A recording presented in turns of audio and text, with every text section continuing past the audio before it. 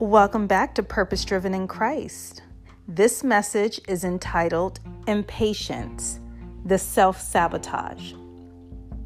This is entitled The Self-Sabotage simply because, when we're impatient, we're really not making the situation better. We're actually setting ourselves up, especially when we're not in God's will. And a lot of times when we're moving too fast or we're trying to do things in our own understanding and our own timing, we can sabotage what God has for us. And so this is this is a scripture that comes to mind when I think about patience. So Philippians 4:6. Do not be anxious about anything, but in everything, by prayer and supplication, with thanksgiving, let your requests be made known to God. And so our impatience can come across as being anxious, like wanting something like right now, and not being able to wait and allow God to do it in His timing. And so we have to be reminded that God is behind the scenes working everything out for His glory. So it's not about us getting something when we want it, but it's really about God providing that for us when He knows the timing is right. I mean, that could be a job, that could be a relationship, whatever the situation is, His timing is important. And impatience can cause us to get ahead of the Lord. And so I do want to remind you that patience is not a matter of just waiting.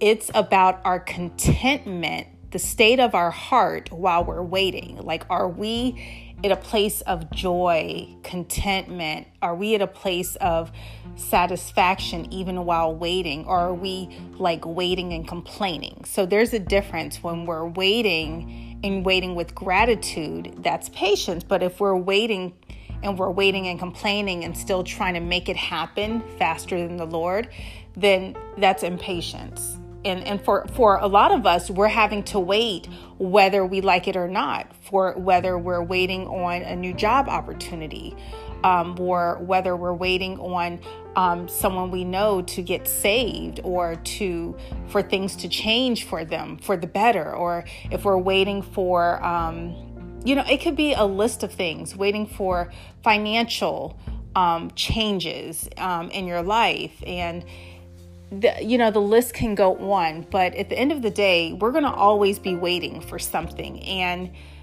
based on how we focus on whatever it is, it can seem like we're waiting for so long because of how much attention we put to, the situation. If we're thinking about it all the time and we're just looking at our clock and looking at the calendar and just it makes it seem so much longer than what it is. But God's timing and His ways are so different than the way we see things.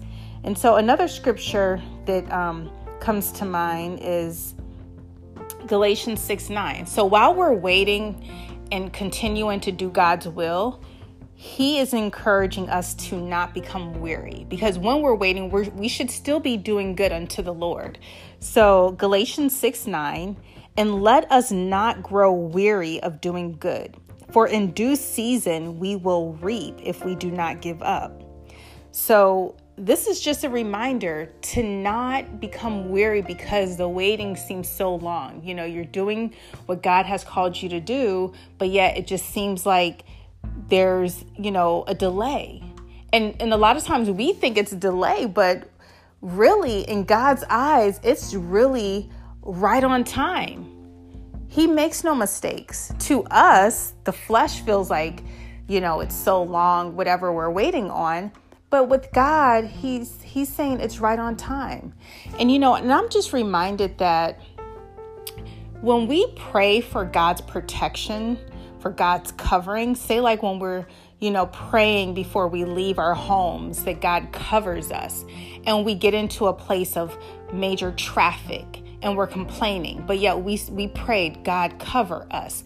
what if that traffic was him covering us from an accident up the road, And I'm always reminded of that when I see accidents. I'm like, thank you, Jesus. Like, that could have been like, if I left 5 minutes earlier, if I left, just thinking about how the timing is so, it's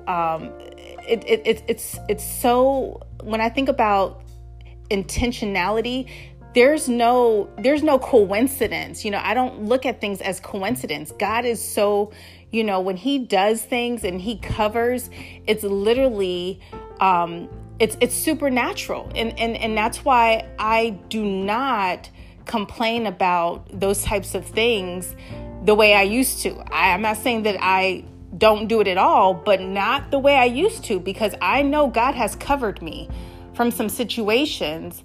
And a lot of times, a lot of that was delayed situations where because of the delay, it didn't happen. Because of the delay, I wasn't in whatever, the accident or whatever the case is.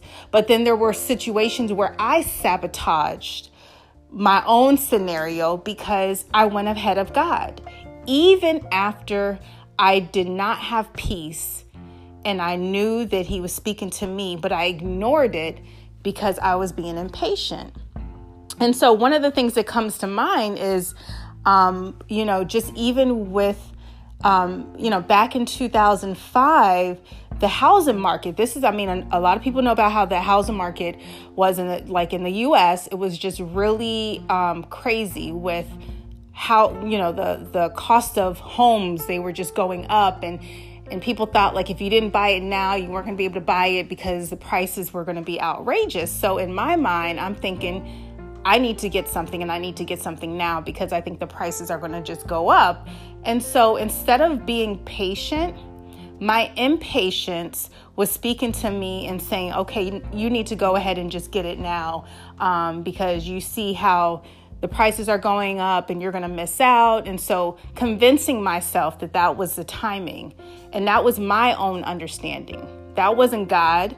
That was me. I was self-sabotaging because of my impatience. And as a result, I made a purchase that was unwise. Why? Because I was impatient.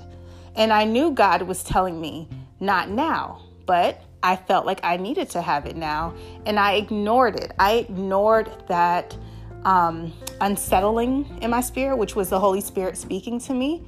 And because of that, I ended up with a property that was underwater, which means that it had no equity, that I was paying more on it than what it was really worth, literally after 6 months. And this happened to a lot of people. And for some people, it wasn't even a matter of impatience. It's just they didn't know. No one really knew that was going to happen. And a lot of the lenders were really giving out some crazy loans and stuff. And it just really impacted the economy. And so impatience can really set you up and sabotage you if you're not in the will of God and if you're not, waiting. Because I knew that if I waited 2 more years, I would have truly purchased what I wanted at the price that I wanted to pay without settling. So I purchased something that I didn't really want, but I felt like I needed to get it because of being impatient, thinking that it was going to go up too high. But God allowed it to be at a price 2 years later where it was affordable, where it was in a setup where you can get what you want, And so I was just reminded of that because that was a learning experience.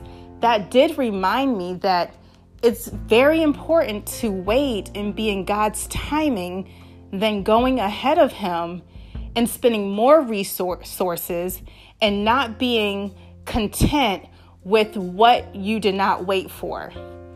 And I couldn't blame him. All I could do is blame myself for not wanting to wait. So the beautiful part is that God is so gracious that even when we make mistakes, we do have to deal with the results of it. But when you continue to pray and you ask him for wisdom, you ask him for guidance, he will come through and he will find ways to turn around that whole scenario for the good.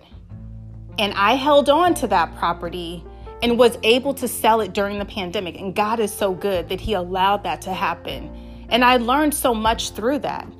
It has grown my understanding of even the real estate market.